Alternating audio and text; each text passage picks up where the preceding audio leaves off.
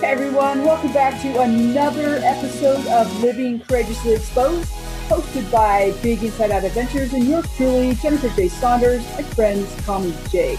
So today, I have a really cool person from across the pond who I met a week or so ago, and after having a conversation with him, I just knew that he had to come and be a part of this because you guys are absolutely going to love him. I have with me today Stephen Robinson, and let me just share a couple things about him. He is an international inspirational speaker, and he helps clients realize their potential and overcome phantom barriers. I love that word, phantom barriers. He teaches them how to face their fears head on. He changes lives. He inspires, he motivates, and he entertains the world. One of the things that really interested me about him is he says, how many times do you hear people say, I'd give my right arm to ... Well, you guys are going to love Steve's story, and I'm just going to leave that ... hanging right there and introduce you to Steve and why he says that statement. So, Steve, how are you today? I'm very good. Thank you very much. And thanks for inviting me along to your podcast. Oh, you are so welcome. The podcast, Living Courageously Exposed, sometimes I think people have it in their minds that this is a podcast about how we might overcome some hard things and then everything works out beautifully and, life is perfect and happy. And that's not exactly what Living Courageously Exposed is all about.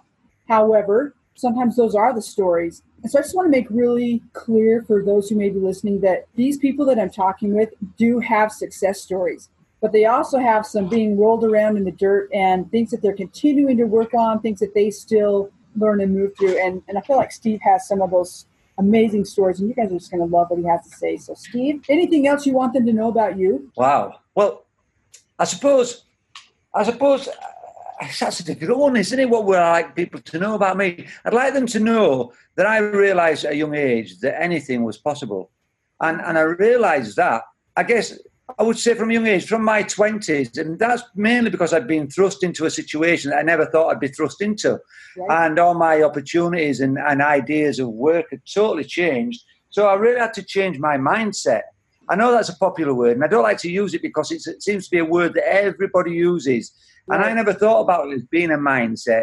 I just thought about it as being a way that I thought of things, which I guess is a mindset. Right. And I realised I had to change my idea and my perspective on life had to change, which of course it had changed because it had radical things happen to my body, and I was totally physically changed, which changed my idea of how to approach everything as well. But I never expected I would be successful at anything.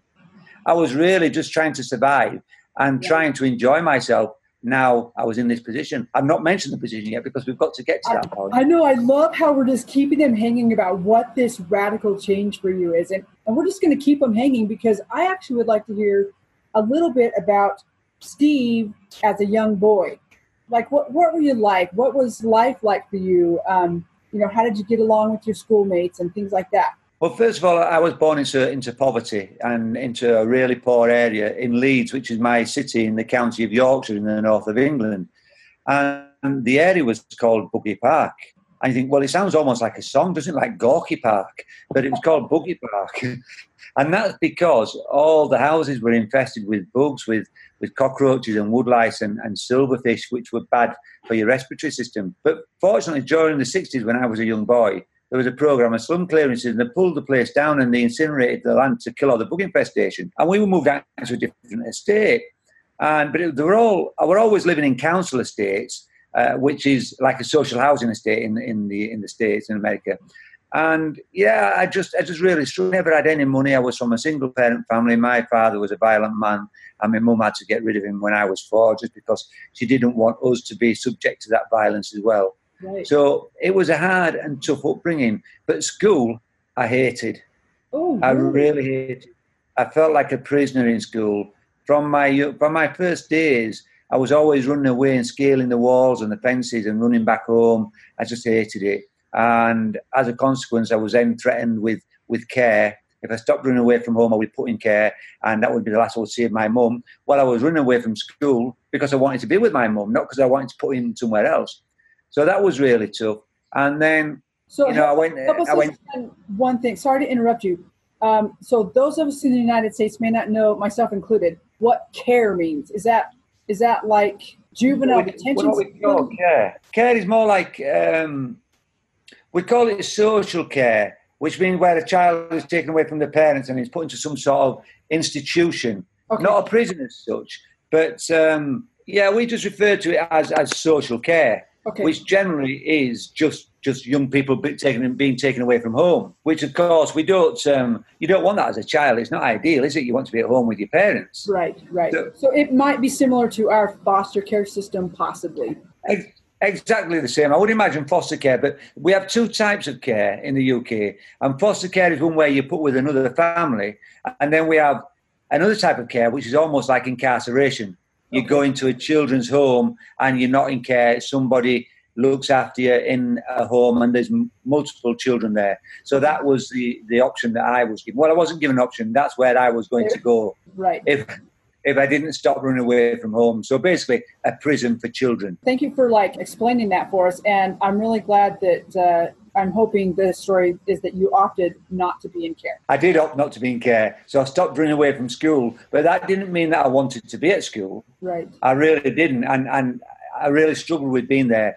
And it turned out later on that I found out much, much later when I was an adult that I had undiagnosed dyslexia. And that's why I was struggling with education. Okay. But I didn't realise that until many, many years later. Yeah, it was an awful time. But then when I went to middle school, because we had a three-tier education system in the UK, it's changed slightly now. And when I say three-tier, we had a primary school where you went from the age of 5 and you stayed until the age of 9. Then we have a middle school where you went to middle school at the age of 9 and stayed until you were 13. Then we went to high school where we stayed from 13 to the age of 16 and possibly stay another 2 years to do what we call sixth form, which was for further education before university. Well, my middle school was okay, but it was still pretty bad. But my high school was a nightmare because I'd also started with acne and I was an underdeveloped young little boy when all the other boys were like young men. So I was really tiny and I had really bad acne and I was really badly bullied for that. So consequently, I only attended school 2 days out of 5 and that wasn't official. And it wasn't truant. I don't know whether you call it truant over there. We call it truant, whereby you go to school, you sign the register to say, yes, I'm here, and then you disappear. Right. So that's what we call truant. Okay. We probably call it the same. It's been a long time since I've been in school. I know that we have, attendance policies, and if you miss so many days, you've got to come back. Truant was a word for us when I was a kid as well. So I think it's a word that we're familiar with over here. So going to school only 2 days a week. What did you do those other days, Steve? Well, to be honest with you, I used to stay at home because I was so anxious and so upset and so worried and scared of the bullies. I used to stay at home. But on one of my days off, I had to go on a friend's motorbike. Now, I don't know why he wasn't at school. Maybe he was older than that, but I don't even think about it. I can't even remember why. But he had this motorbike and I had to go on it and it was brilliant and I loved it. And he said to me, you can buy this motorbike, Steve. He wanted £10 for it, which let's assume £10 is $10. It's not, but let's just call a £1 $1. It makes everything translation really easy. Right, okay. So he said he wanted like £10, which is $10. But I had no money. So I searched the house to see if I had anything of any value, but I didn't because I was a kid that was walking to school with holes in his shoes. And my mum used to cut out cardboard insoles for my shoes so my feet didn't fall through the holes in the bottom. Right. But I searched because we were super poor. So I searched the house and I found this old camera and it was called an Instamatic camera. And you probably had them in the States. You'd take a photograph and you pull the film out of the back and you'd wave them around and they'd develop in front of your eyes. Yeah, they were like the predecessor to the digital camera. Polaroids, exactly, yeah. So it was a Polaroid. I think, was it a Polaroid or was it a Kodak? No, it was a Polaroid. And I had this camera and I think my auntie might have given me it. But I couldn't use it because the films were so expensive. So I'd relegated it to a cupboard and I'd left it there. So I had this camera and I thought, I wonder whether I can sell this camera. And I sold that camera to my friend's sister for £5. So I was halfway to getting the motorbike. And then I went out and I thought, I'm having this motorbike. I thought, nothing's going to stop me getting it. I'll do whatever it takes. And I went out and did all these awful jobs that I hated doing, like washing people's cars and gardening. And I hated doing those types of things. But I managed to get the £10 and I managed to buy the motorbike. And I often say to people, sometimes in life, we have to do the things we don't like to get the things we want. And, and it's true, isn't it? Not always, do we like the things we do, but we're doing them for a specific reason. So, and I bought the motorbike, and it was brilliant, and I loved it, and I was great on it. So suddenly there was something I was good at, and I'd never been good at anything. And also, girls had never looked at me at school. I was invisible because I was a spotty kid. Now, it didn't matter about the women because I had a motorbike, and when I was just a young guy at 13, I would be a motorcyclist forever. And I would be happy forever. And that's all I ever wanted to do. And I met this friend of mine. We used to go out motorcycling together. He was 12, I was 13. And then there was another guy that wanted to join us, his bike. But he wasn't a guy, he was a 30-year-old man. And he wanted to join me and my mate. We were just young teenagers. But this 30-year-old man couldn't do the things that we could do, and he was really dangerous. So we avoided him like the plague, which is a well-known saying over here in the UK. Right. It just means we stayed well away from him because it was dangerous. We use that over here as well. So again, we're familiar with avoid it like the plague. Oh, you do? Well, if I say anything that you don't understand, just stop me and I'll explain it, because I'm sure to say some English colloquialisms that maybe you think, well, what does that exactly mean? So we avoided this guy until the 19th of April 1982, because that was a day that I couldn't avoid him anymore, because this was the day that he thought he could do a daredevil type stunt on his motorbike and jump over the top of me in my motorbike from a blind hill. Now, when I say a blind hill, it meant that I couldn't see what was coming up and he couldn't see what's coming down. Okay. Or so I thought. But he thought he could jump over me without me knowing he was there. But he couldn't make the jump, and he landed on top of me instead. And his foot peg, I know it's hard, the foot peg ripped my arm off, and it landed 100 meters away, 100 yards. Do you use yards or meters? We use yards, but some people do use meters over here. So yeah, we're a bit same over here. We're mixed up between yards, meters, feet, inches. It's all mixed up. So It was 100 yards, and that's where my arm landed. And then the motorbike went into my chest and collapsed and punctured both my lungs, ruptured my liver, ruptured my gallbladder, ruptured my spleen, fractured my pelvis, and broke my leg. Okay, and I'm speechless. I'm like, I don't even know what to say. Like, what were you? I was in a bad way. Yeah, were you cognizant that this was even happening? Like, were you aware? The strange thing is that I don't remember anything whatsoever, which is a godsend. The only thing I can remember is what people have told me, and I'm thinking, are these memories or are these just stories that I'm remembering? And I think, to be honest with you, they're just stories that I'm remembering, because I don't remember any of the incident whatsoever. I find that fascinating. Okay. And, when people are in these traumatic experiences, I believe that we have a spirit in a body, and that how there's that protection that way, that the spirit we just kind of, I don't know if it's blank out or if that's just how it protects us, that we don't have the memory of those instances in that, because I can't imagine how traumatic the memory of all that in the instant experiencing it would be. Must be. A few people have said to me in the past, why don't you have hypnotherapy to remember it? And I said, no, I don't want to remember it. Right. Can you imagine going through that on a daily basis? No. That's like your post-traumatic stress disorder that you're living with on a daily basis. That must be hell to deal with that. You've got to find some way to cope, your own coping mechanism, to think of that as something else as opposed to get through life. Yeah, we're thinking about if you've got post-traumatic stress disorder or something like that, then it's very similar to what I would have if I could remember the accident. And I can totally appreciate where those people must be. But they must have to generate or get some way of coping, some coping mechanism to be able to deal with that. I haven't a clue how they would do that. But I'm sure there are techniques that help them visualize it and not think of it as reality and think about it as a dream, I guess. I don't know, because I haven't obviously studied that, but I certainly know that I wouldn't like to be able to remember everything that happened to me. If I did it, I would have to make it up and think of it as a dream, But the thing is, things happen and the brain is fantastic, and if it's too bad for you to remember, the brain will just shut down and wipe that little bit of memory for you. Which fortunately is what it did for me. I find it so amazing and fascinating and such a blessing. Like that is a function, but it's a protective measure. I think that's an amazing function of the brain, don't you think? Yes, absolutely. Okay, so you're now been run over, landed on by this motorcycle and this guy that you've tried to avoid by like the plague, and you have this now traumatic injury to what sounds like a vast majority of your body. And if I heard you correctly, Steve, you said that your arm was now 100 yards away from your physical being. Did I hear that correctly? You did hear that correctly, yes. A bit scary even thinking about that. I mean, that would be traumatic at any age, but when you're young and you've got your whole life before you, and it sounded like you were maybe starting to be in this place of getting a little bit of confidence and overcoming some of this childhood stuff of being poor and being bullied, and like you just might have had a space to dream.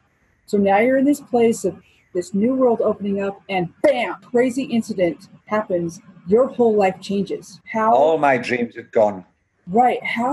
What is your mindset? What are you thinking at this particular time? It's a strange thing to happen, and you can't really imagine what it would be like. But from like 1 second, because obviously it's taken more than this, because I've been in a coma for 3 weeks, but that means I'm totally out of it. So I've just gone out on my motorbike one day. The next time I wake up, I'm in hospital, and there's this angel looking down on me, and I didn't realise, of course, the angel was called Janet, and she was a staff nurse in the local hospital.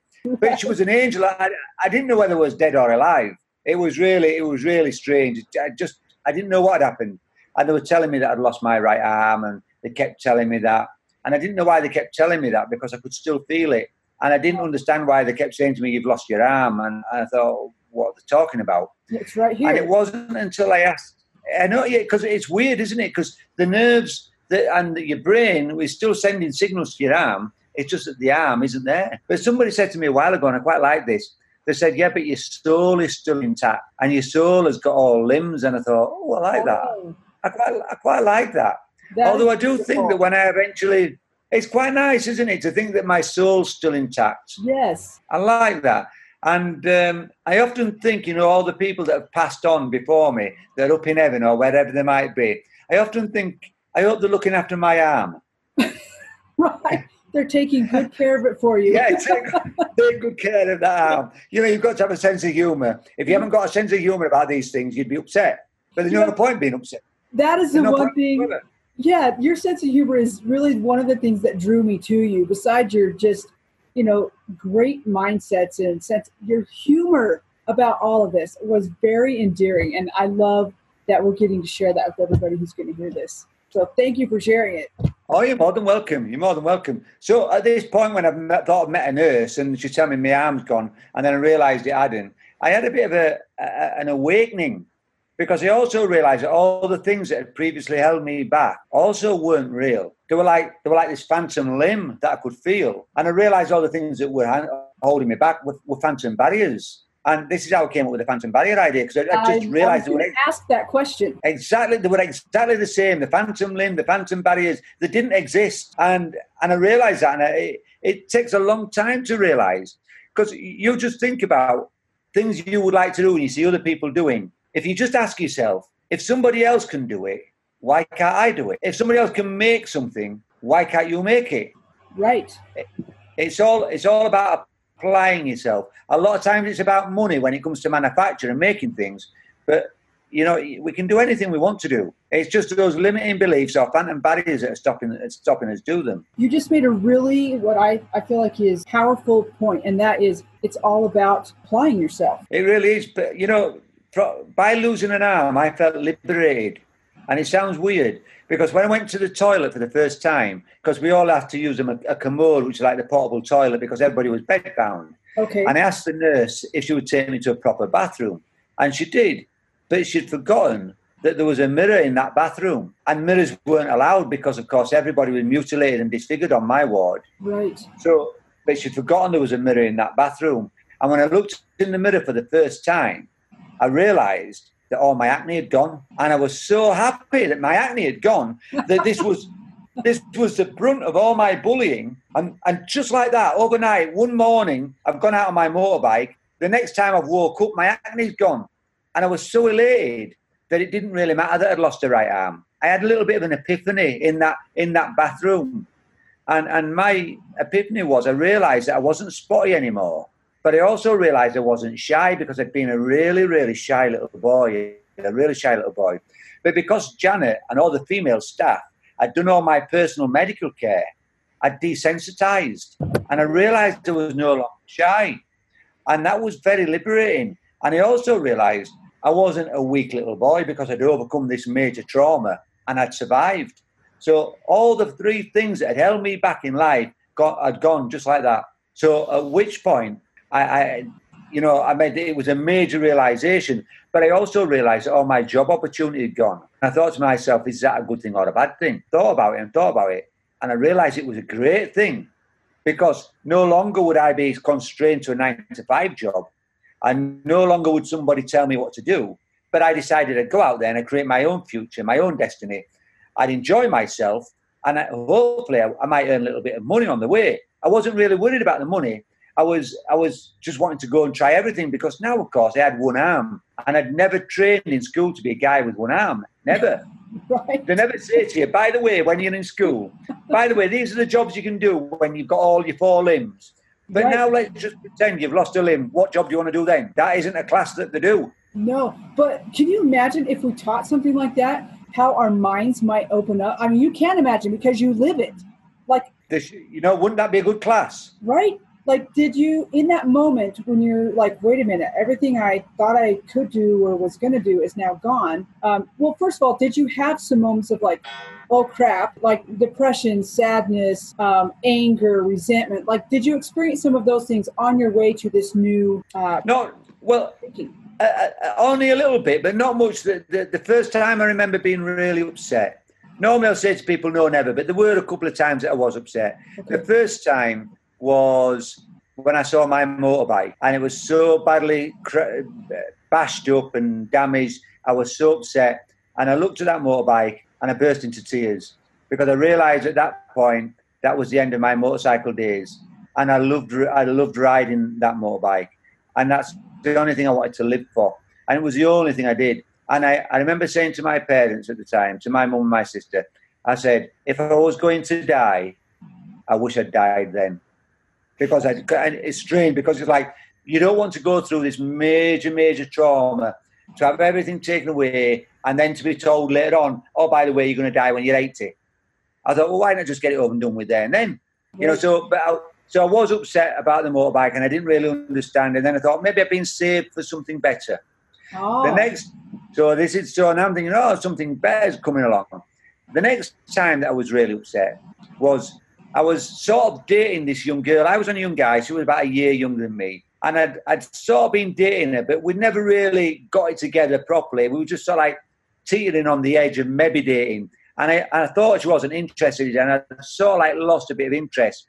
But after my motorcycle accident, I'd lost total interest. And the thing is, I became a bit of a media celebrity in the local area because everybody knew the guy who'd lost his arm in this major accident. Right. So this girl then was telling everybody that I was her boyfriend. And I thought, but I'd got over it. I didn't want her by this point. And she turned up to the house one day with a bunch of flowers. And I've got to tell you, ladies out there, never think you can't buy guys flowers. We love them. I love it. I absolutely, I loved those flowers and I treasured those flowers and I tried to keep them alive and I managed to keep them alive for 3 weeks. I loved them. They were lovely. But I didn't want her. But my friend said to me, Steve, don't dump her because you'll never get another girlfriend now you've only got one arm. Oh, wow. And that upset me. Yes. And that was a friend. But he can't have been thinking what he was saying because I was so raw out of hospital. I'd been out of hospital maybe a week when he said that. And wow. I thought, I hope that's not true. But I also realised at the time that I couldn't stay with somebody that I didn't want just on the off chance that I may never find anybody else. I mean, don't get me wrong, I didn't know whether I would because I'd never really experienced love at all. I was too young. And I thought, you start thinking, maybe this is the end of like a love affair. And, so they were the 2 times that I was upset. Well, and I really appreciate you bringing up that point of, I was young and I didn't know, and I have other people now saying to me, you better hang on to what you have because you probably won't get another, like, how can people, and kind of heartsick that would feel. But I really appreciate what you said after that, Steve, and that's that you made the decision to not hang on to something that you didn't love or that didn't feel right for you, even if you had no idea whether or not that kind of thing or something greater would come along. And I think that's really great words of wisdom for our listeners is how many of you are hanging on to things that don't really work for you in your life anymore because you're afraid you won't get it again or something better. And to just kind of contemplate that for yourself. So, Steve, thank you for bringing that up. No, you're welcome. You know, a lot of people do that. And a lot of people think, well, I'll look for something better before I let this old thing go. Right. But why? If the old thing is something you don't want, let it go now and move on. It's almost like forgiveness. You've got to forgive and you've got to forget. Even if you think, well, how can I forgive this? You've got to forgive, not for those other people, but for yourself, because you need to move on from that. And you can't ever, while you're hanging on to something, you can't move on. Right. And you need to move on. So true. Speaking of moving on, let's move on just a little bit farther. We have so much to talk about, and I know so little time. Caveat, because we are getting a little crunched on time. That if we need to, we'll do another interview, folks, and we'll continue this story. So we'll just take these next few minutes and see where it takes us. And Steve, if you're okay with that, we'll follow that. So yeah, for sure. Tell us about now you're in the stage and your mind is opening up and you're seeing new possibilities. Like, wait a minute, I feel free now because even though I don't have my right arm, were you right-handed, by the way? I was right-handed, yes. So people would say, well, you can't do this, surely, you can't do that. And I said, well, yeah. And they say, but you can't tie your shoelaces, can you, one-handed? And I said, yeah, of course I can. And I did a video, and it's on YouTube, so you can watch me tie my shoelaces one-handed. And I did it for a group of Spanish students that didn't believe me. So I videoed it and put it online for them to watch. Surprisingly, the hardest thing was learning to write. I really didn't like writing. In actual fact, I can write lovely now, and I'm super neat, and it's really lovely writing. In fact, a friend said to me the other day, she said to me, you've got girls' handwriting, Steve. And I said, well, what is girls' handwriting? She said, well, women, she said, write differently. And I said, well, how do they write? And she said, we don't have any sharp edges. They're all rounded and curved. And I said, really? And I looked at my handwriting. I don't know whether it's true or not, but it's an interesting story because she was right. Well, mine was all curved and all lovely and no sharp edges. And I thought, well, I wonder if there's any truth to that. I don't know whether there is, but it's quite an interesting story. But yeah, I was initially right-handed. And becoming left-handed was quite tricky. I would imagine, like for myself, I'm not the most, I don't have the most beautiful penmanship. I remember as a kid, my parents handed me a notebook and saying, here, practice writing your E's 500 times or practice writing, your letters. And, I hated that. And so I thought, as I was listening to him, like, oh my gosh, like if I had to relearn how to write with my left hand, it would have been, not that I couldn't have done it, but it probably wouldn't have been the most pleasant thing for myself because my right-handed writing wasn't all that great. That should be a class. That should be another lesson in school, shouldn't it? Wouldn't it be interesting? Write with your non-dominant hand. Let's just make that a challenge for everyone who's out there. Steve and I are now challenging you to take, what do we say, one day, like 10 minutes for the next week. Just try it.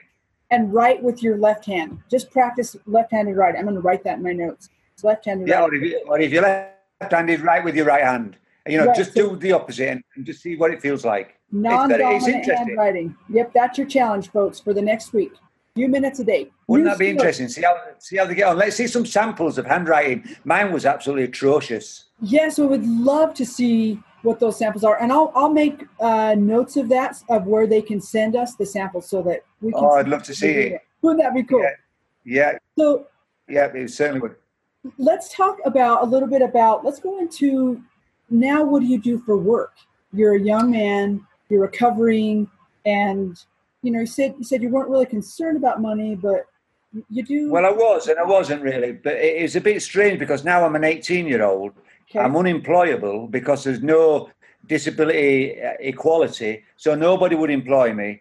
And also, I'm basically retired, but I'm 18 and I'm too young to be retired. Right. So I thought, well, what do I do? And like I said, I never trained to be a one-handed person. So the only thing I could possibly do was try everything till I found the things that I could do and which was suitable for a guy with one arm. The only thing is I was good at everything I did. And I'd never been good at things before. Never. And I don't know why suddenly I became good at things. I think I had this newfound confidence.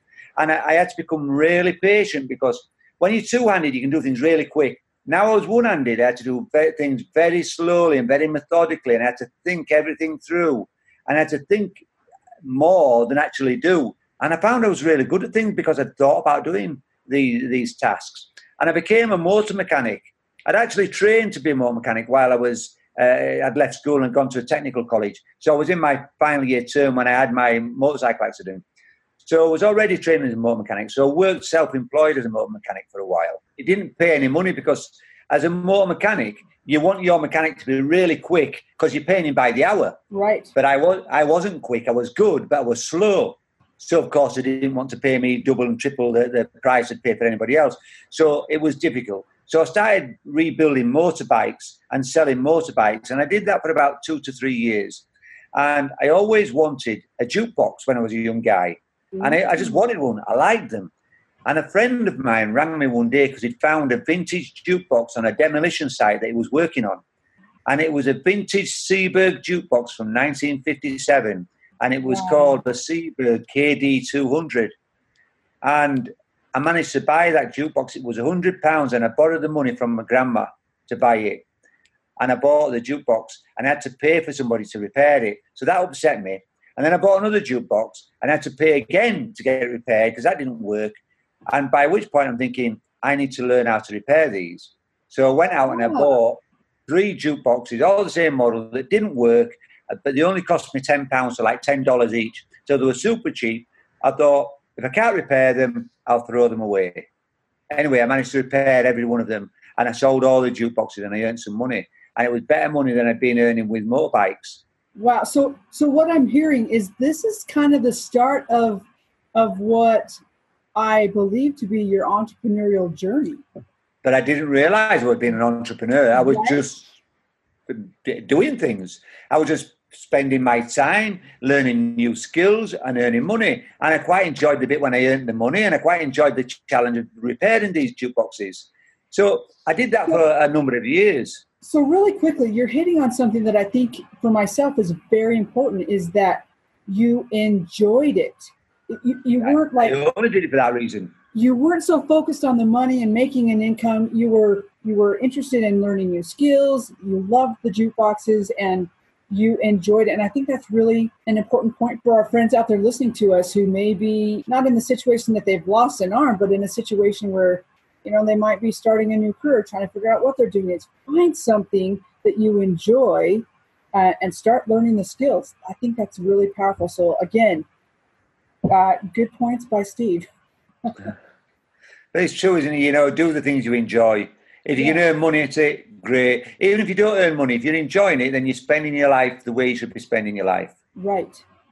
And so that's what I was doing. And I realised, and I thought, well, my time's not very valuable, I thought, at the time. But so I had all this spare time, and I thought, I'll just restore these jukeboxes. So I restored all these jukeboxes, and I had a great big collection of vintage jukeboxes and vintage one-arm bandits, which was a bit of a pun, me only having one arm. And that's funny.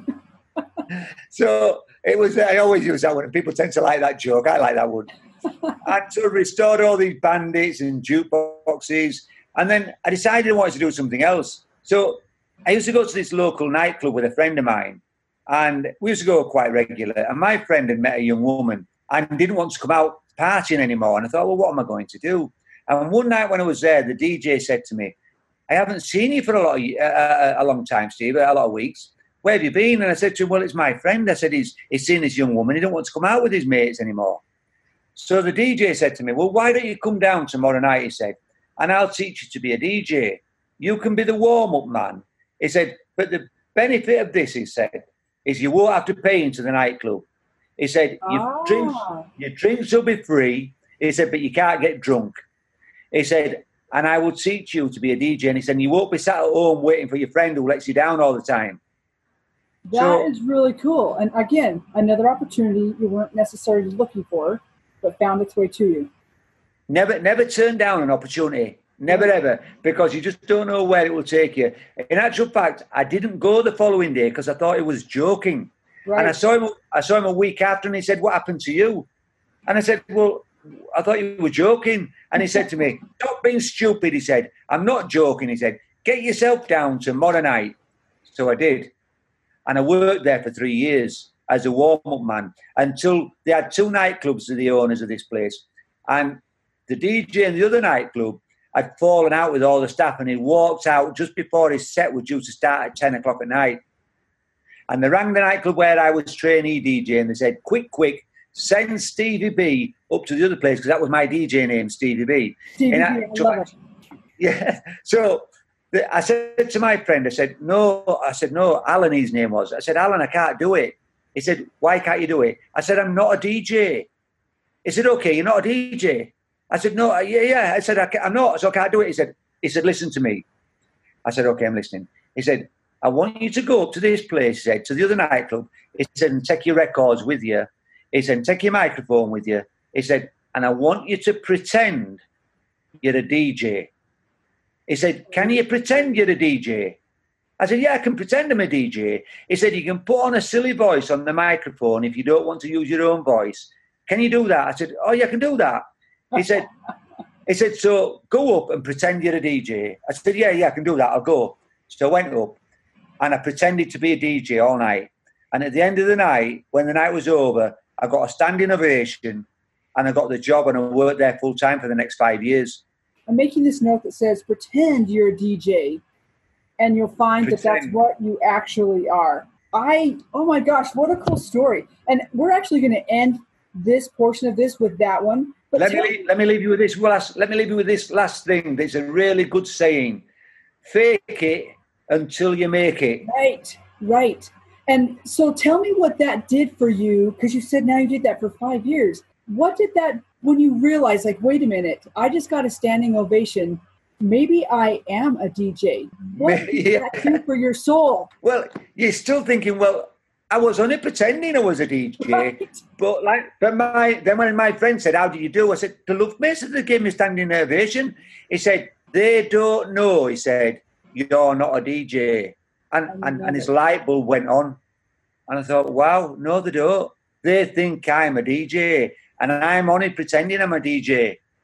And that was one of my light bulb moments. And then my confidence grew in that arena. And I ended up by being a singer on stage. Wow, that is so cool. It reminds me of a little story that I have similar, where I was on the back of a boat in Puerto Vallarta, Mexico, with a lot of people. We were there on a personal development group, and there were these guys that were actually real dancers.